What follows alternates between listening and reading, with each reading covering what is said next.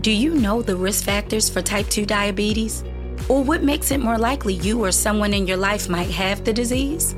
With type 2 diabetes playing a growing role in the lives of so many, you need to know. In Project Power, a community program from the American Diabetes Association is here to help. Take our risk test today at diabetes.org/Project Power. You can avoid the risks of type 2. Project Power will help. Next time someone needs to send you money, tell them to use Zelle. With Zelle, the money goes straight into your bank account, and it typically only takes minutes between enrolled users. And even if the sender uses a different U.S. bank, it still works. Plus, Zelle is already in over 1,600 banking apps, so you probably won't have to download another one. By the way, make sure the sender has your correct U.S. mobile number or email address, so the money goes to the right place. Look for Zelle in your banking app today.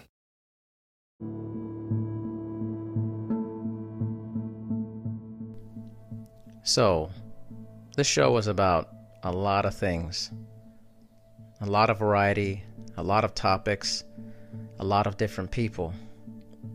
I consider it a podcast where you can scroll through all the different topics and find something that is relevant to you. Today, we go a little bit serious, mixed in with a little bit of fun, which is kind of a lot of the podcast, actually. But today we're talking about racial inequality with Tamara Torres. And we have a really great in-depth conversation about it, and one that I think is necessary. For me, I never shy away from difficult conversations. Nothing is off limits to me. I want to move towards difficult things. And I find in those difficult spaces, that's where you grow quite a bit. So I'm so happy that you guys are going to get to listen to this episode with Tamara Torres. Today we welcome into the network Tamara Torres. Thank you so much for being on the show today. Thank you so much for having me. I was really looking forward to this conversation. You know, me too. And we had a really awesome conversation off air that I would love to just pick up on. And I think we were discussing a lot about race relations and things going on in Minneapolis or Minnesota, I believe. So let's just jump into it because I'll go wherever. Yeah, for sure. Yeah. I remember when I reached out to you back in May, I was just, looking at different podcasts, and it seemed like you had an interesting setup. And, as an entrepreneur, I'm generally looking to promote my business. And then we set up a pre-call, and it was just a couple days after the killing of George Floyd. And, as you mentioned, myself being in Minneapolis, a part of me wanted to cancel our pre-call because I was just all over the place. Helicopters were flying overhead. I'd leave my house and I could smell like buildings on fire that were maybe just a mile away from my house. Since then, the state of the world has really been rocked, and it feels to me like we're entering almost like another civil rights era. And I say that with hope that there will actually be change, because we're seeing some amazing things, corporations recognizing Juneteenth, and saying, take the day off. We recognize this is an important day, and really trying to up their game when it comes to diversity, equity, inclusion, which we all know this is long overdue, but at least the sentiment is changing, and people are talking about it, and people understand the impact, and that a lot of changes need to be made. Yeah, certainly. I think one of the interesting, most recent changes in the sporting world is in Washington, the football team that's been there forever, one of the original football teams way back in the day, finally changed its name, which was the Washington Redskins. I mean, it's a pretty lame interim name. They have the Washington football team. That's such garbage. Like, they couldn't have, my daughter could have come up with a better name, and she's 8. Right, right. But what happened is all of a sudden these corporations put a lot of pressure because it came down to money. They were like, hey, we're not going to put our name on the stadium anymore. We're not going to do any of the sponsorships. And what generally happens as soon as you affect somebody's wallet on a big time level, they cave in, because that's a lot what people care about, is the monetary aspect of it. I mean, I'm hoping that it was more than that for the owner of the team, but I'm not so sure. But at least I'm glad that it happened. So things like Right. that, I think, are part of that whole narrative. Right. Like swift action is more important than no action. And sometimes that means progress over perfection. And Yes. so it's like, at least they made a change. They've acknowledged that that's super important. And that's a step in the right direction. And I was actually listening to some of your other podcasts, and I don't remember if it was the one where you were recently interviewed. But as a result, I asked you about the racial scaffolding or the anti-racism resources, which I thought were really cool. And that was a while back. And then since then, just in researching what's available online, I'm seeing a lot of the same resources coming up. But it's really neat to see them compiled in one place. And I wish there was a better resource where people could just easily access and say, like, okay, we know that this is a great organization that's doing lots of anti-racism work, and these are good go-tos. As it is, I just feel like it's piecemealing in different conversations. I'm sharing different works, and I had a conversation with some of my colleagues the other day. And someone told me about Uncomfortable Conversations with a Black Man, which is with Emmanuel Acho. And he's good. So I listened to the episode, or watched the episode 1, and started the episode 2, which is great because conversations about race often are super uncomfortable, especially, if it's a conversation between people of different races or a white person and a person of color. And without these conversations, like, we're really not going to move forward. Yeah, totally. It was interesting also, like, for the listeners. So Tamara emailed me earlier this morning and, kind of put on her heart what she was hopeful we could discuss, and, just having a conversation. And I remember you saying on there, like, I hope you're not tired of talking about race in America. And I laughed when I read that, because I think sometimes what people don't understand is, like, I'll have friends and stuff who are white, and they will bring up stuff here and there about BLM and stuff. And I was like, man, I'm constantly getting bombarded with this, constantly. Right. And I think sometimes for Black folks, it's like, it's good that this is going on, but it's also very exhausting because it's constantly being put in your face. Like, the conversations are so daily about it that it can be exhausting. So it's good. It's definitely good. And I'm always willing to talk about it. But, and all the other Black folks I've talked to throughout this time, we all have a very similar feeling, like, man, we're kind of tired, just really tired. Right. It's a lot to talk about. A lot of Black people are put into this role where if you're the only person of color in a white person's circle, then you're the subject matter expert. And they're not even asking, like, Darian, what's been your experience with this? It's like they want to know, what is the experience of a Black man? As if you can speak for all experiences, which, is prejudicial in itself. Because you're a unique individual. And I know in your case, you grew up with a military dad. You lived in cities around the country. I think you even lived abroad, right? I did, yes, in Germany, So, your experience is going to be really different. In fact, some of your experiences might be more similar to other military kids than, to some other people of color, just depending on the situation. And I never had the experience of, like, I can't relate, completely to growing up in an impoverished environment. My parents were never in that situation. We were a very middle-class Black family, so I can't really speak upon government housing and the plight of, project living and stuff like that related to Black people. I know about it. I have family members who have had that. And I've been in those environments before, but I didn't grow up like that, so I can't tell you, like, everything about that, like. Right. And you shouldn't have to. And it's not your job to, educate yourself on everybody else's experience. Like, we all have to do our own work. And I'm learning more about the work that white people need to do to educate themselves, to help educate other people. I think there's a lot of fatigue in the Black community, like just being tired about talking about it and feeling like they have to explain everything.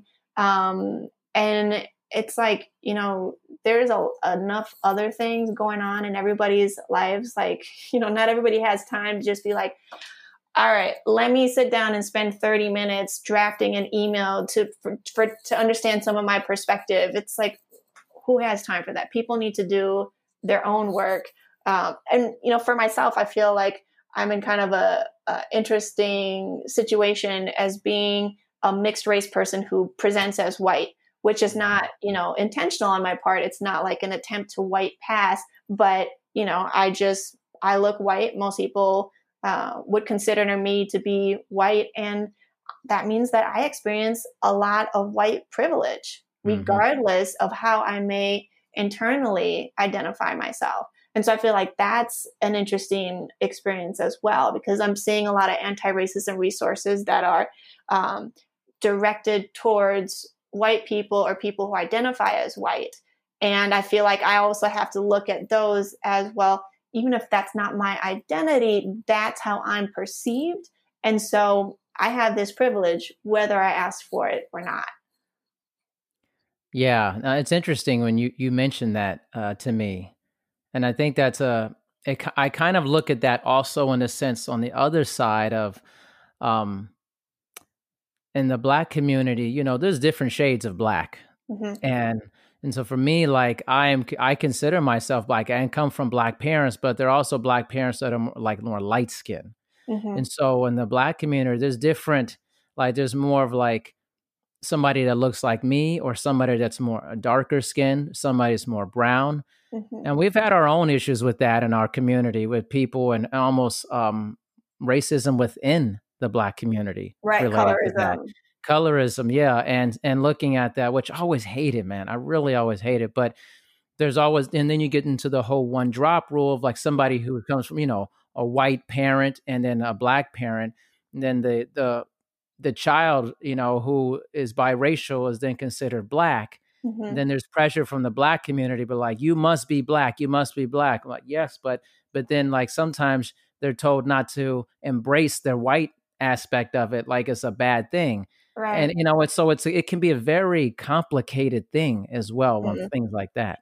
Yeah, I'm hearing a lot from like transracial adoptees who are Black that were adopted by white families, like that Amazon Prime documentary Black, White, Us that you mentioned. Good. Yeah, so good. Really good. I thought it was so interesting. I'm like, Utah of all places, because I really think of Utah as a very predominantly white place. So that's really interesting. And one of the things that they said there was that like, because Black children growing up in these families, they don't feel like they fit in 100%, that oftentimes they'll leave their family of origin to join communities of color. And I just thought, that must be heartbreaking for the parents if they feel like they did what they could to raise their children, and yet they couldn't give them everything that they needed because they didn't have the experience of, this is what you need to know if you get pulled over by the cops, or, people are going to want to touch your hair or whatever it is, because they didn't have that experience to pass down. And, I think young adults often have a bit of a rebellion regardless, whether it's to their race or their family or whatever it is. But it's hard to like equip white parents to have all the knowledge and the resources that they need to raise kids of color.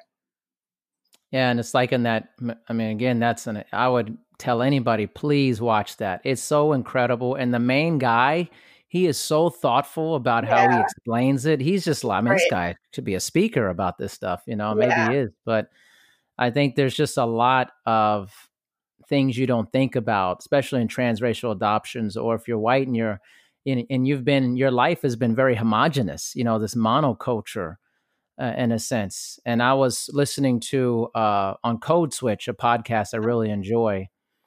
And it was called Why Now White People. It was pretty funny, but it was also serious. And they talked about how a previous podcast they did, and that, like that a majority of white people spend time around white people, and that they may have one black friend or something like that, but that like black people generally have a much more heterogeneous friendship circle in Yeah. general. Mm-hmm. And so for white people, if you're living in a very homogenous environment, residential living environment, work environment, you are oblivious because you're never being exposed to what other people are, how they're living and their lifestyle. And Right. for that, or if there's one black guy, like you said, then you go, or a person, you go, oh, that's the representative of all black people. So I'm going to Right. talk to Tim over there because he's going The to tell you about the ambassador. black experience, Right. Yeah. That's really unfortunate. I mean, I think that's partially like the way our societies have been created, like very Yes. segregationist, right? Yes. I just started reading Ibram X. Kendi's, he wrote How to Be an Anti-Racist, but he also partnered with Jason Reynolds, who's a young adult author, to remix the writing of his book Stamped. And so my mom bought it from my daughter and me to read together. And these are really heady topics. So I'm more than happy to read the young adult version, just like, let's make these concepts simple. Let's break down history together. And like the first couple chapters are looking at like, how racism came to America, like, from the very inception of, people coming here, Columbus coming here, and pilgrims and everything else is just really interesting. And Jason Reynolds, as an author, he's like a Coretta Scott King Book Award winner. And his goal is just to get kids to enjoy reading, and young boys in particular. Right. And my daughter and I are looking through the book. It's a hardcover book, and we're looking on the back and the photos of Jason Reynolds and Ibram X. Kendi. And, Kendi looks kind of like a scholar, he wears glasses. Yeah. And Jason Reynolds, he looks younger. He's got these long dreadlocks, and Kendi does too, but they're just pulled back. They just, it's just a different presentation. And my daughter looked at the photo of Jason Reynolds and said, he doesn't look like a writer. And I said, well, like, what does a writer look What does that mean? Yeah. Like anybody could be a writer. And that's just like it's like a perfect example of the biases that we hold, like if I see someone with glasses and someone who doesn't have glasses, I'll probably say the one with glasses is more likely to be the bookworm, and then later on the writer, And it's like, where did we get that from? Some people hate to read and they wear glasses, Yeah. And then also probably, looking at hair and like, where do we see dreadlocks in popular culture or day-to-day culture? And, what is our association with that? And it's just really interesting, like as much as, my daughter she's in a school that's very social justice oriented. They actually, in middle school, they do a civil rights trip down to Birmingham, Alabama, and they meet with freedom fighters, and it's like the culmination of their studies. But throughout, it's very much about the empowerment of kids and people of color, and how kids have really impacted the world, looking at role models like Malala, and, learning that kids have a voice and kids can make a difference, and, having conversations about race and social justice from kindergarten through 8th grade, through their entire curriculum, and then being able to meet with people that were involved with SNCC and the civil rights movement. Yeah. And, I mean, it's really an amazing experience. And so I would think that she would be like just more knowledgeable than maybe the average kid. And yet like these associations still pop into our heads. And, that was the first thing that she said, is that it wasn't what she had in mind of what an author would look like. So it's really interesting. There's so much of this like implicit bias that we have Have you ever seen those tests that they have? There's a project that Harvard does on implicit bias, and you can take a bunch of different tests on different types of biases to learn No, like where haven't you seen it. stand on the scale.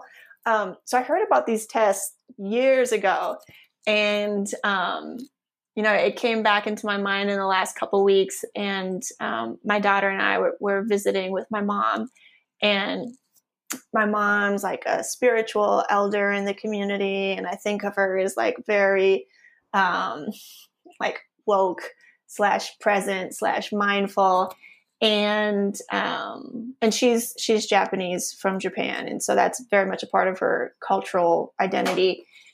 And I said, I want to take one of these implicit bias tests, but I'm like worried to see what the results are, because I like to think of myself as very open-minded and that I don't have these biases. And so I don't want to take it. And she said, oh, I took the test. I scored horribly. We all have these biases. And I was just like, oh, right. Okay. And it's not, I mean, we should be aware of these biases, but it's part of our society, and it's part of our culture. Like, it permeates our culture.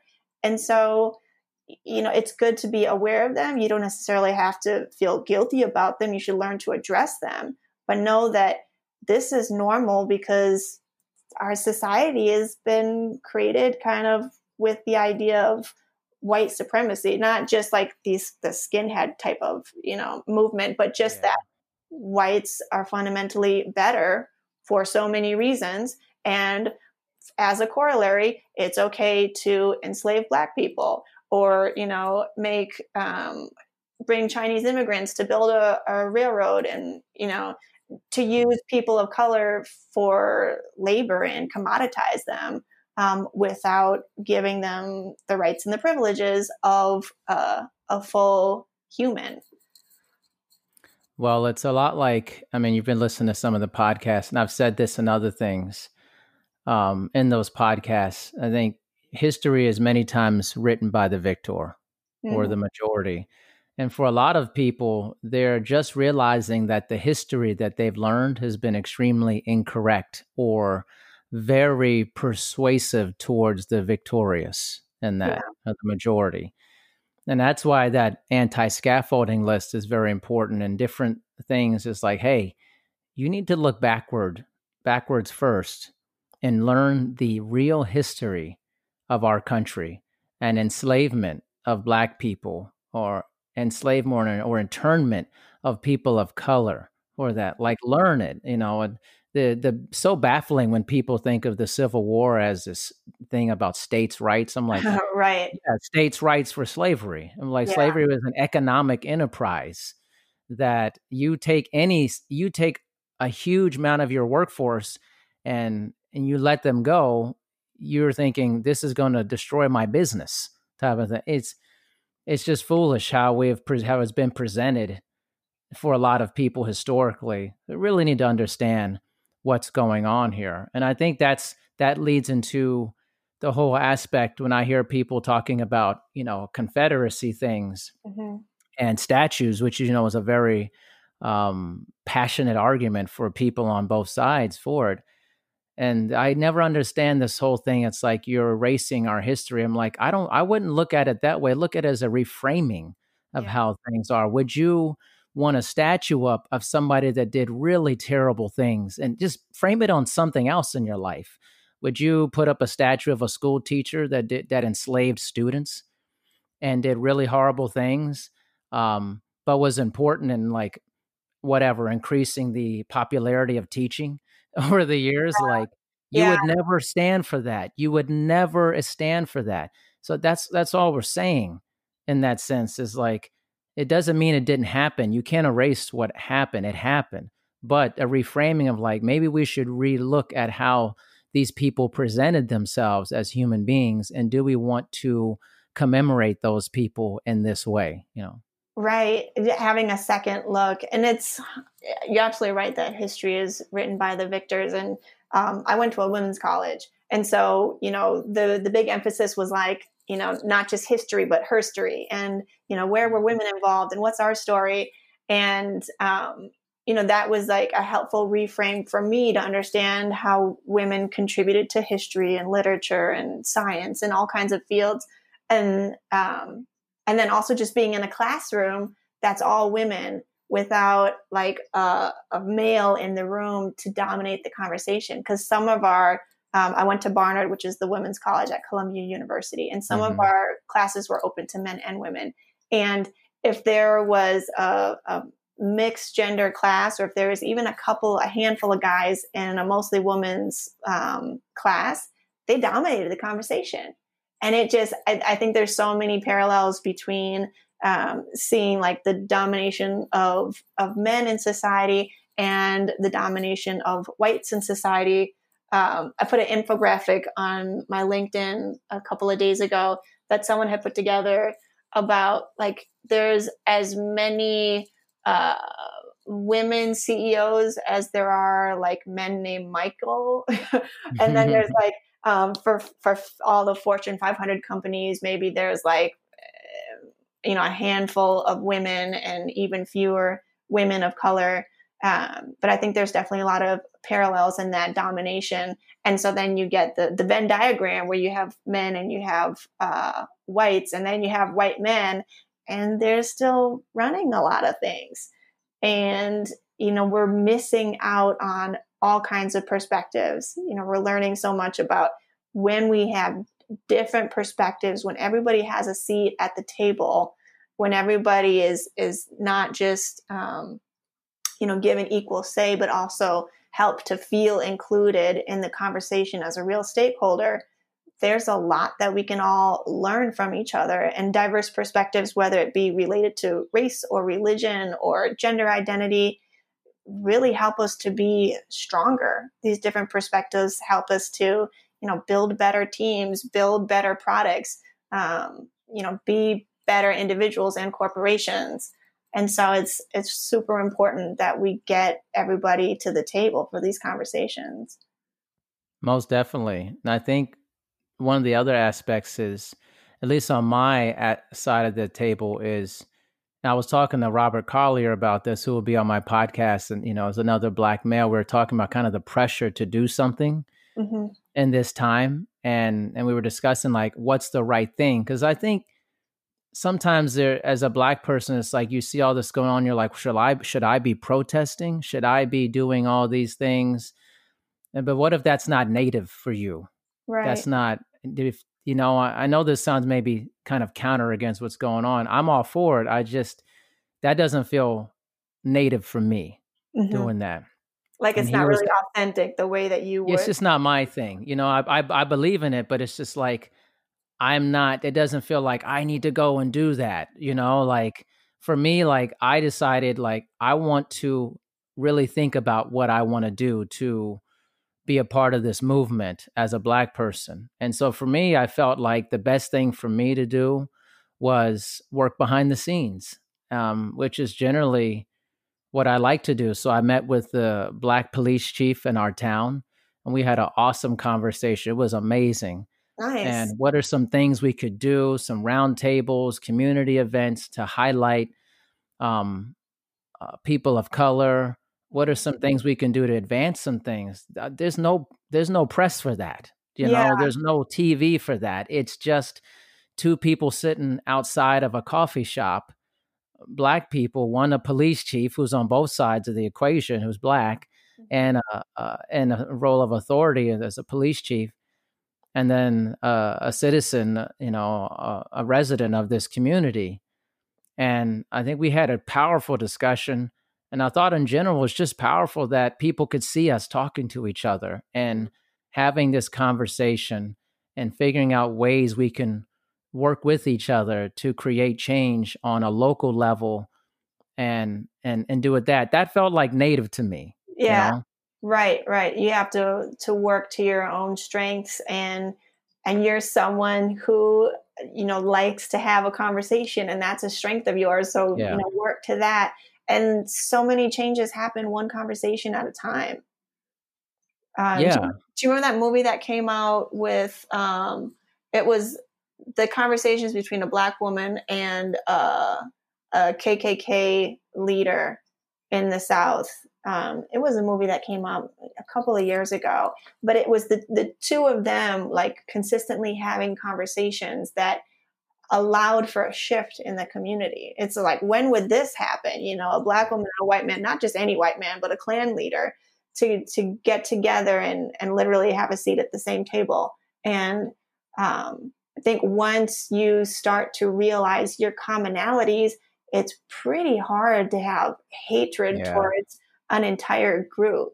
I thought this was demonstrated really well in another Netflix, or it wasn't Netflix, it was Amazon Prime. It's a documentary, like an hour long, called "Are You Racist?" And they show how different tests reveal if you have subconscious racism. And they took this white male who was like a head of some Australian Freedom Party, because it was done in Australia, and he was meeting with an Aboriginal woman. And the exercise was to ask certain questions that were meant for them to see connections and feel closer. And it was just amazing. Like, oh, you know, tell me about a recent experience that you had that made you happy. And the man was like, oh, you know, I got to see my mother recently after a long period of time. And that was really moving for me. And I really appreciated having the time to connect with her. And then the woman starts to share like, oh yeah, you know, family's so important. And then they talk about their parents as role models. And, you know, they're smiling, they're laughing, they're looking each other in the eyes, they're connecting. And this was the person, the white male at the beginning had pretty much identified, like, I, you know, believe that we should have a certain status in society, and I'm, you know, want to keep immigrants out of the country, or, you know, just, it was very obviously racist attitudes that he held. And, you know, you just have to have an open mind. And, you know, there's certain people that we can help to move in a more open-minded direction. They have to be open to that. There's other people that they're just going to dig in their heels. You know, if you try to have a conversation, they're going to get more adamant about their own stance. And those are, you know, personally, I just have to write those people off, because I'm not necessarily interested in getting into a battle of the wits with someone who is not really open to changing their mind. Maybe I'm not open to changing my mind either when it comes to anything. I think we're all pretty set in our own ways. I just like to think that the way I think is more on the side of right. But, you know, again, that's my opinion. But I do want to live a life that's more inclusive and set that example. And for my daughter, and I notice another commonality that you and I have is that we're both raising daughters. And your daughter's 8, right? She's 8, yeah. What kinds of conversations do you have with her? And what is it like for you and your family to live in a community that is a smaller town, right? So like what's the climate there, and what are some of the conversations that you've had? Well, we have a unique family because you know, I'm Black, my wife is white, and my daughter is Black. Mm-hmm. And because we adopted her when she was a month old. Mm-hmm. So she's much darker skinned than I am. I'm fairly light skinned. She's more of your cocoa colored. My wife is, you know, very white looking, you know, so we've always had to navigate the dynamic of being in interracial marriage. Then we adopted a fully African-American child. And then the adoption aspect of it makes a very different situation. So I think there's always a lot of learning that goes on in our family. And I'll share some with you. I think is an interesting point of view. I don't know that a lot of people are talking about it. I'm gonna wrap around to this coming up. But you know, for my daughter, we definitely sit down here in this little studio I have for my podcast, and we talk about what it means to be Black, mm-hmm. and you know, how the world has generally viewed us. So she knows all about that. And, you know, and just like a child, children are beautiful, and how they see things. They go, why does it have to be this way?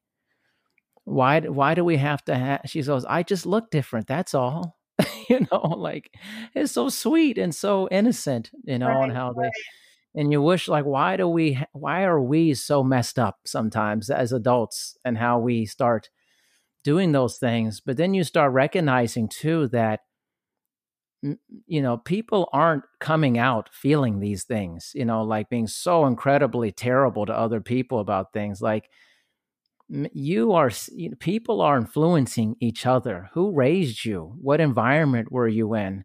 What were you indoctrinated with? These Mhm. little beautiful things. I don't believe that they were born being terrible to other humans about different skin color and stuff. You Right. watch a bunch of We're kids innocent. play, you know, they just play with each other. They don't care. They just want to be friends with each other. They just want to play, you know. And we're adults. Adults have a hard time with that, with meeting people. That's a whole other thing about things. But we live in a tiny town, 5,000 people. We moved here, one, because I like the lifestyle, living near the water. We're living right on the beach, Yeah, sounds but it's right beautiful. next to Canada. Yeah, it's awesome. And so Canada is an incredibly diverse place, especially on the coast where we're at in Vancouver. BC. We're near there. So you have huge immigrant communities, massive communities of huge different cultures. And so we often frequent that when we can go over the border. We can't right now, but I wanted my daughter to see how different types of people live, whether Pakistani, Indian, Asian, just to see what that's like. And so it's been very beneficial to live up here to have that. But where we're at is certainly a much uh, more homogenous, honestly. But my wraparound point is that sometimes I think it's important for us Black people to, I don't want to say infiltrate, but to put ourselves in places where other people not necessarily uncomfortable, but that they see that we're here. Mhm. They know we're. So for me, I know that when in my neighborhood, it's a beautiful neighborhood. People are very, very kind to us, but I'm probably the first Black neighbor a lot of these people have ever been around, have had, you Yeah. know. And so I'm an anomaly when I move into a neighborhood. But it doesn't bother me because I grew up in different neighborhoods all over the world. And so it doesn't make me uncomfortable to be in places where maybe it's a little more homogenous Right. for that. But I think it's important for Black people to get out into places that normally Black people aren't seen. So we always take our daughter to like Montana and all these different places where the Black population is very low.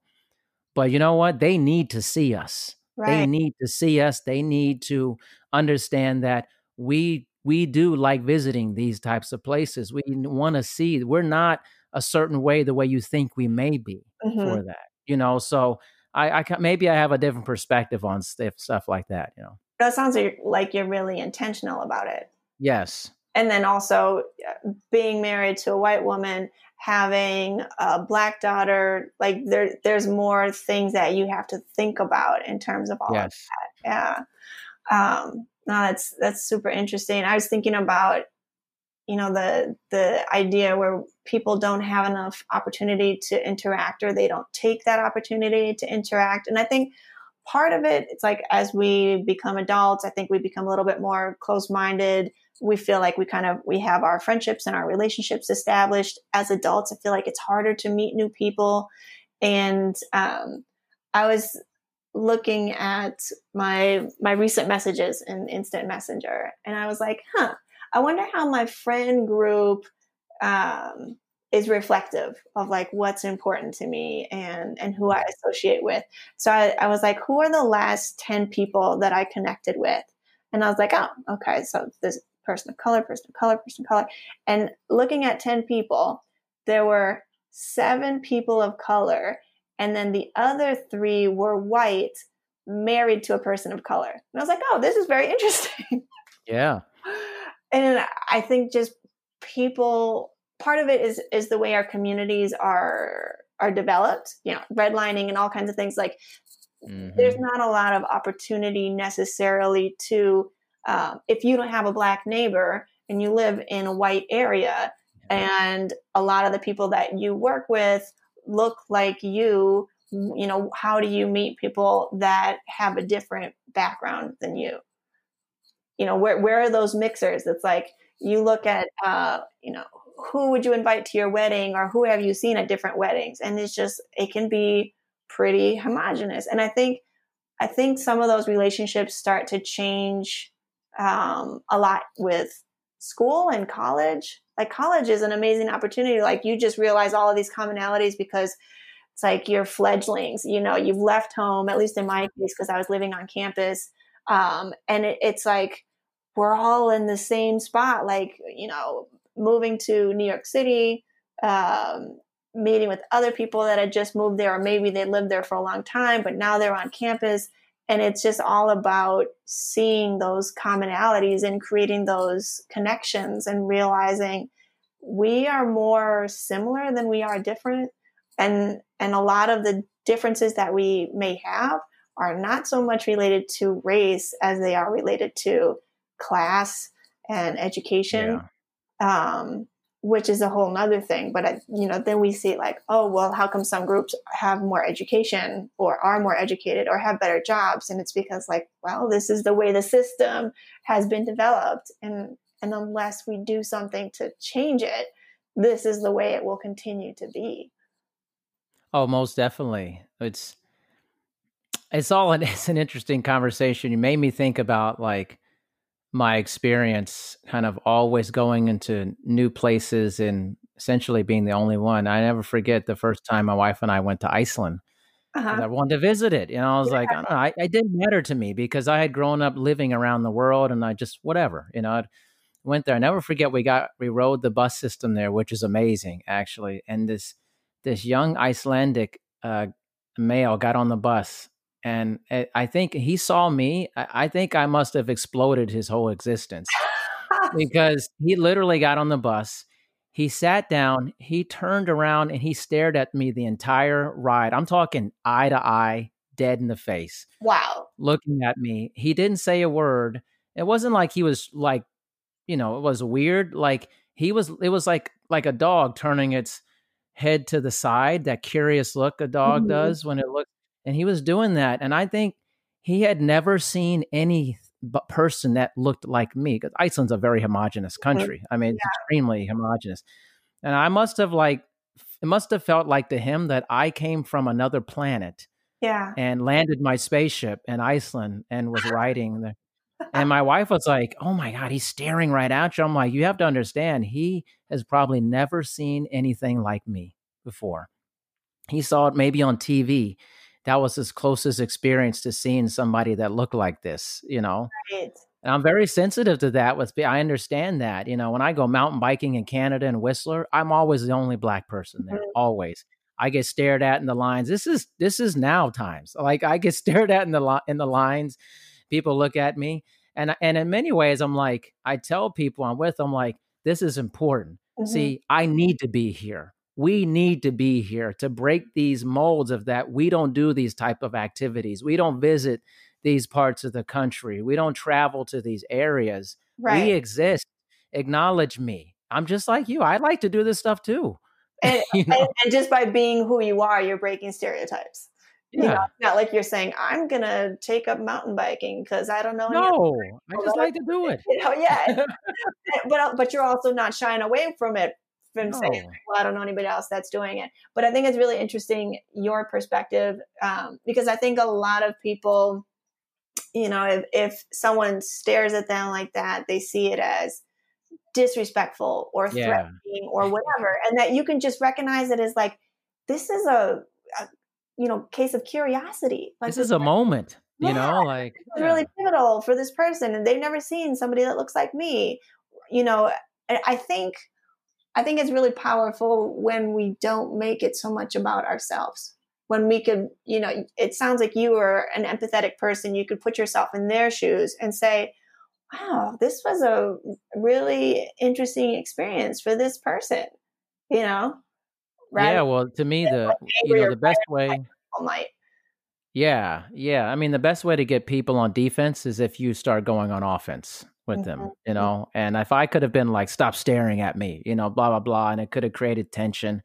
I just looked straight at him and I let him soak it all in, man. I wanted to think about it. Like, yeah, it's right. You're looking at me. I'm here. I Right. am in Iceland.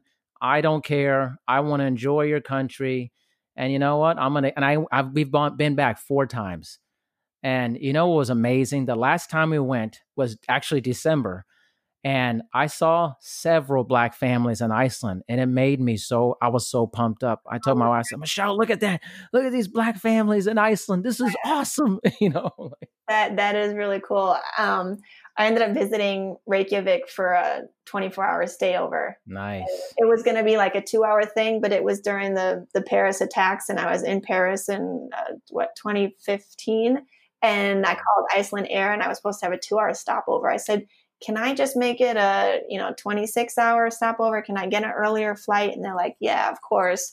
And it was a great experience. It's like a beautiful country, and surprisingly warm, like the same temperature as New York, like a very temperate environment in November. Yep. I was like, this is beautiful. I definitely would love to go back there and take my family there again. But I do remember it being pretty homogenous. Yeah, interesting environment for sure. But thinking about empathy, some other things that I was curious about in terms of your perspective. I've heard you talking in other podcasts about like your focus on developing the people that you work with, like just the authentic care that you have for your teams, for your clients. I'm curious to know like how that's still a part of your life, probably like, relationship management with the people that you train, but where do you think that comes from in you? How do you think that developed, and like how did you realize the importance so that you could continue to make it like a priority in your interpersonal relationships?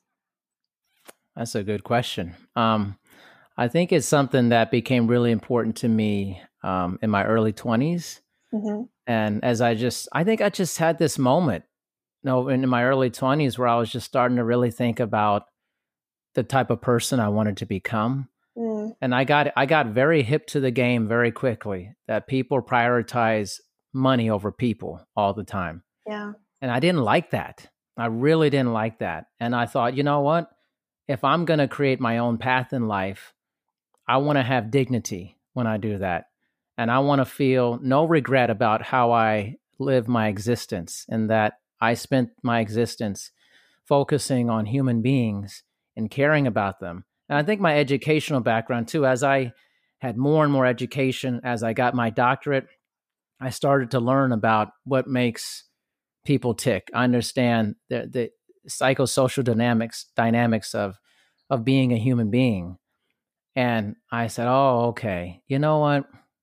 What's most important in life is meeting people's basic needs, the sense of safety and love and compassion and caring, and that people will be willing to listen to you, be open-minded with what you're talking about if you meet their basic needs in life. It's very difficult to have a conversation about climate change to somebody who's struggling to figure out what they're going to eat the next day. That makes sense. Yeah. They don't care about that. How can you care about something that large and you go, this is so important, the earth and the planet. But meanwhile, they literally don't know if they're going to make it from day to day. You can't have a theoretical conversation, hypothetical, realistic conversation about larger, complex topics if you haven't met the person's basic needs for that. Yeah, that makes a lot of sense. I think for myself, there's always this like, this need to be respected and seen as an expert in my field.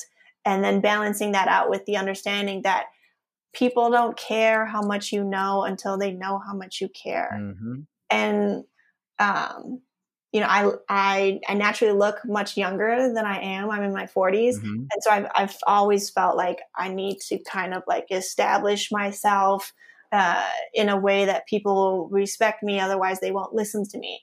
And so I feel like there's always that balancing act, like, yes, but you can be respected or knowledgeable or competent, but that doesn't mean people want to listen to you or enjoy listening to you. And it's always about finding that, like, for myself, how do I be more vulnerable? How do I be more open? How can I make sure that there's ways that we can connect authentically.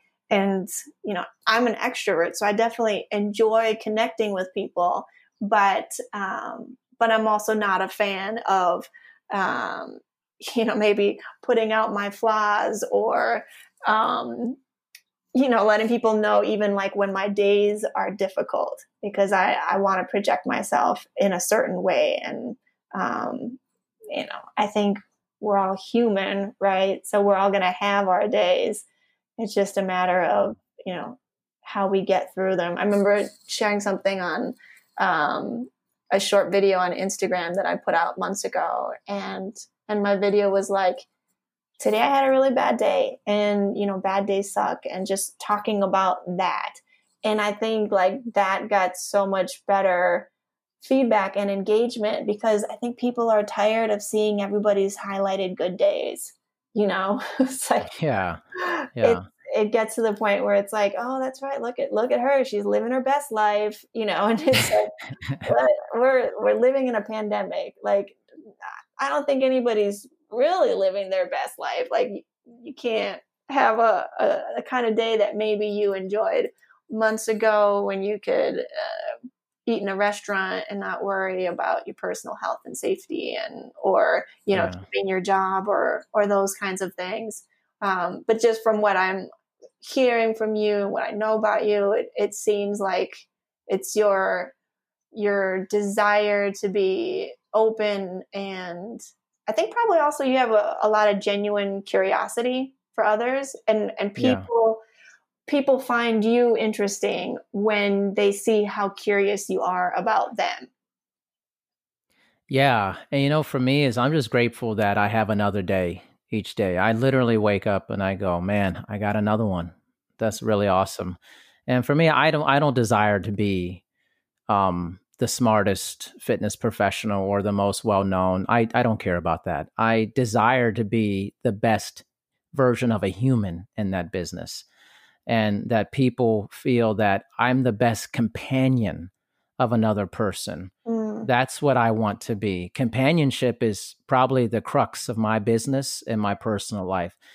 Do people think that Darian is a good companion and a kind and caring person with other human beings? If I can achieve that on a regular basis, then that's what means the most to me. Yeah. Versus if I have the most knowledge. Yes, I have a lot of knowledge. I have my doctorate and all these things. I've done a lot of work, but it really doesn't mean anything if I'm an asshole. It's just really, who cares about what I know? So if I can be a good companion to other people and they feel comfortable and they feel that I love them and I'm genuine with them, that's the peak of human existence. That's the closest you can attain to self-actualization with other people. But I aspire to that. You're meeting those basic needs that you talk about. Like, people want to be loved. They want to be accepted. Yeah. That's a super interesting perspective, because I think a lot about when people do personal training. Myself as a coach, I think about accountability. And so in my mind, I felt like a big piece of what personal training provides is really consistent accountability. They're going to meet with you because they're scheduled to meet with you, and they need to have that outer accountability. But aside from that accountability, it sounds like the way you develop relationships and rapport, it's not just that people have to meet with you. They want to meet with you. Like, they're driven to spend time with you. They enjoy spending time with you. And I think when it comes to exercise or anything else that we want to be doing consistently in our lives, whatever we can do to make it more enjoyable is going to help us to be more successful. So it's interesting to hear that the companionship over the accountability has been really huge for your relationship. Oh my gosh. For your business. I take it to every aspect of my life. Am I a good companion? Do people feel comfortable around me? Like, in my friendships with people, I want to be the friend that people get excited to spend time with, because I won't judge them. I'll listen to them. We'll have fun together. I could let loose. I could be conservative. I could be all these different things, but the thing that will never change is I'm always going to love you. I'm always going to care about you. And I'm not just going to like have that feeling. I'm going to tell you to your face that I love you, that I care about you. You're important to me. I'm going to feed and build up your basic needs. I'm going to give that to you on a regular basis so you feel good. There's too many people making people feel bad. Yeah. I want to make you feel good on a regular basis in the things that you need to feel the basic level of being a human. Then we could start having more complex conversations about other things. That's amazing. And I knew that you had a high level of compassion and caring from the very first conversation that we had when we spoke just after George Floyd. We were wrapping up the phone call, and you said, if you ever need anything, just call me. Just let me know. Like I care about you. I'm here for you. And that was huge. And I knew that you weren't just saying that. You had no reason. There's no lip service here.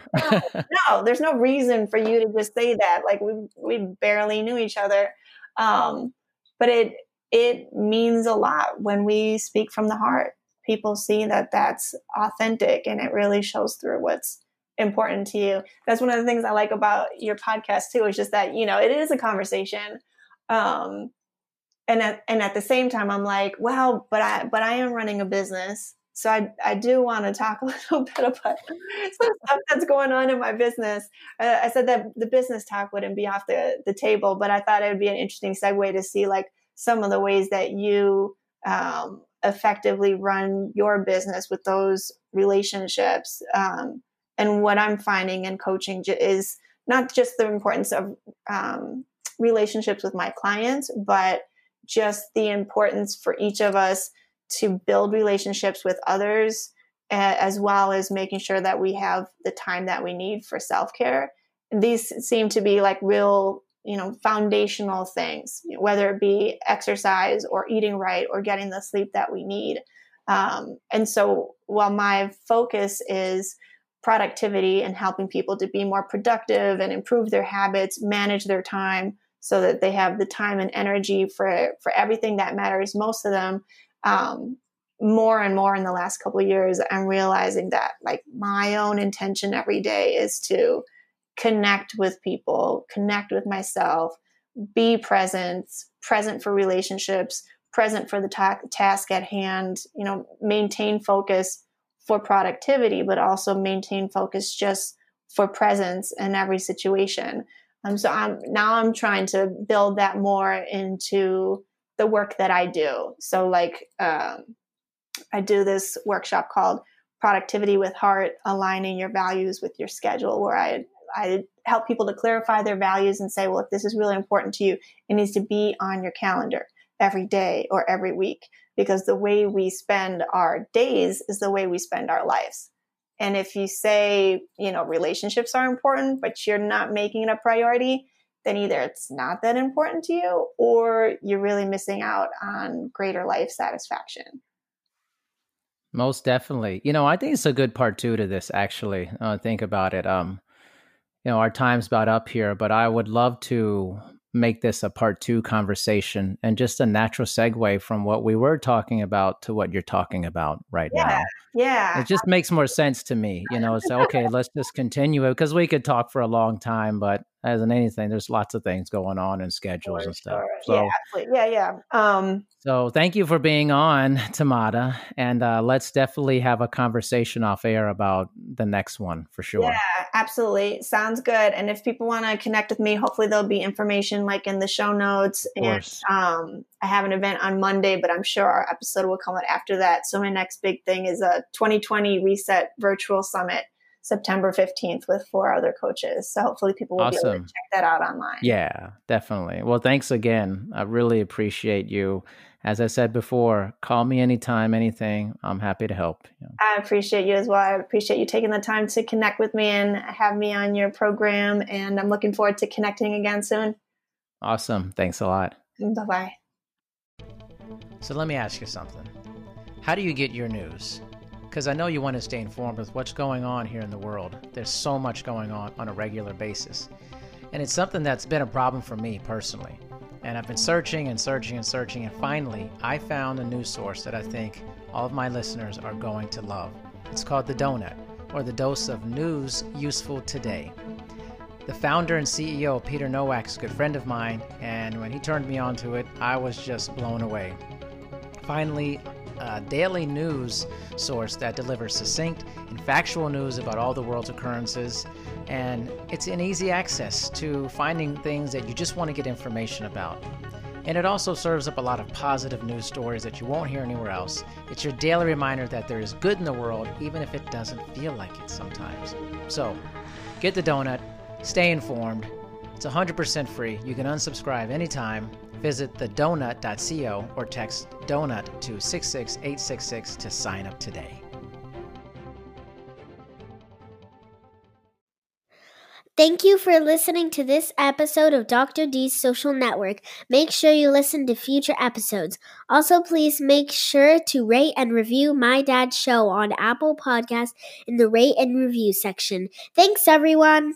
Sure, we have 30 seconds to tell you that drivers who switch to Progressive could save big. But then what? Well, radio has been called theater of the mind, so let's tell a story with sound effects.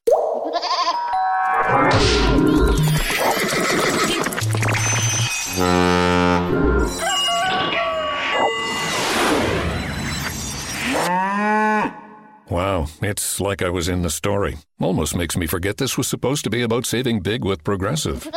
Progressive Casualty Insurance Company and Affiliates. Next time someone needs to send you money, tell them to use Zelle. With Zelle, the money goes straight into your bank account, and it typically only takes minutes between enrolled users. And even if the sender uses a different U.S. bank, it still works. Plus, Zelle is already in over 1,600 banking apps, so you probably won't have to download another one. By the way, make sure the sender has your correct U.S. mobile number or email address, so the money goes to the right place. Look for Zelle in your banking app today.